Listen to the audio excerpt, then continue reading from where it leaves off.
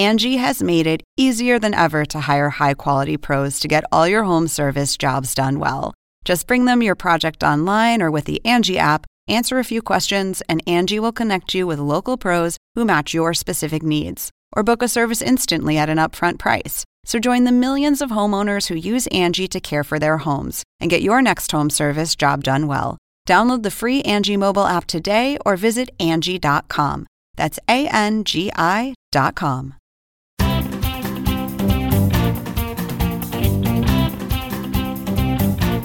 Welcome to The Point for Thursday, January the 28th. I'm Chris Eliza, co-author of The Point, and I'm here to cut through the political spin to bring you the news that you need to know. Now, if you have not been on another planet over the last 48 hours, you have heard of GameStop, the brick-and-mortar video game selling platform. That stock has absolutely gone wild over the last 3 or 4 days.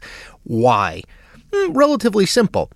Experts on Wall Street believe that the stock was overvalued. People don't go to malls anymore.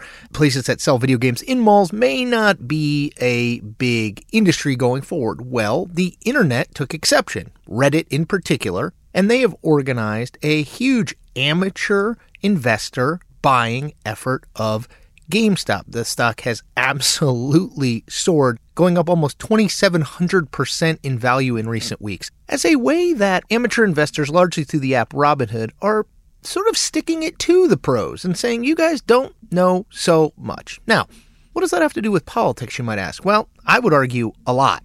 Donald Trump, you remember him, the 45th president of the United States, ran exclusively on this idea that he was the antidote to elites running the government, that he knew these people, he knew how to get around them, he knew they ignored the average person, and he was going to change all that. I want to read something to you from a rally speech that Trump gave in North Dakota in 2018.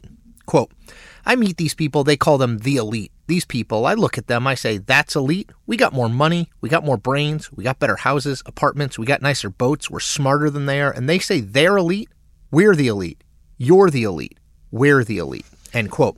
Now, Trump's entire premise there was that the way that the average Joe could stick it to these so-called elites, he often sort of lumped Democrats and the media and anyone else, wealthy people, investors in this group, the way that they could get back at these elites was to vote for, yes, Donald Trump, that he was the antidote. He was the way that this would change. Now, the giving of the finger to the elites, which is what you're seeing in the GameStop stock surge and what you saw in Donald Trump's election, only gets you so far.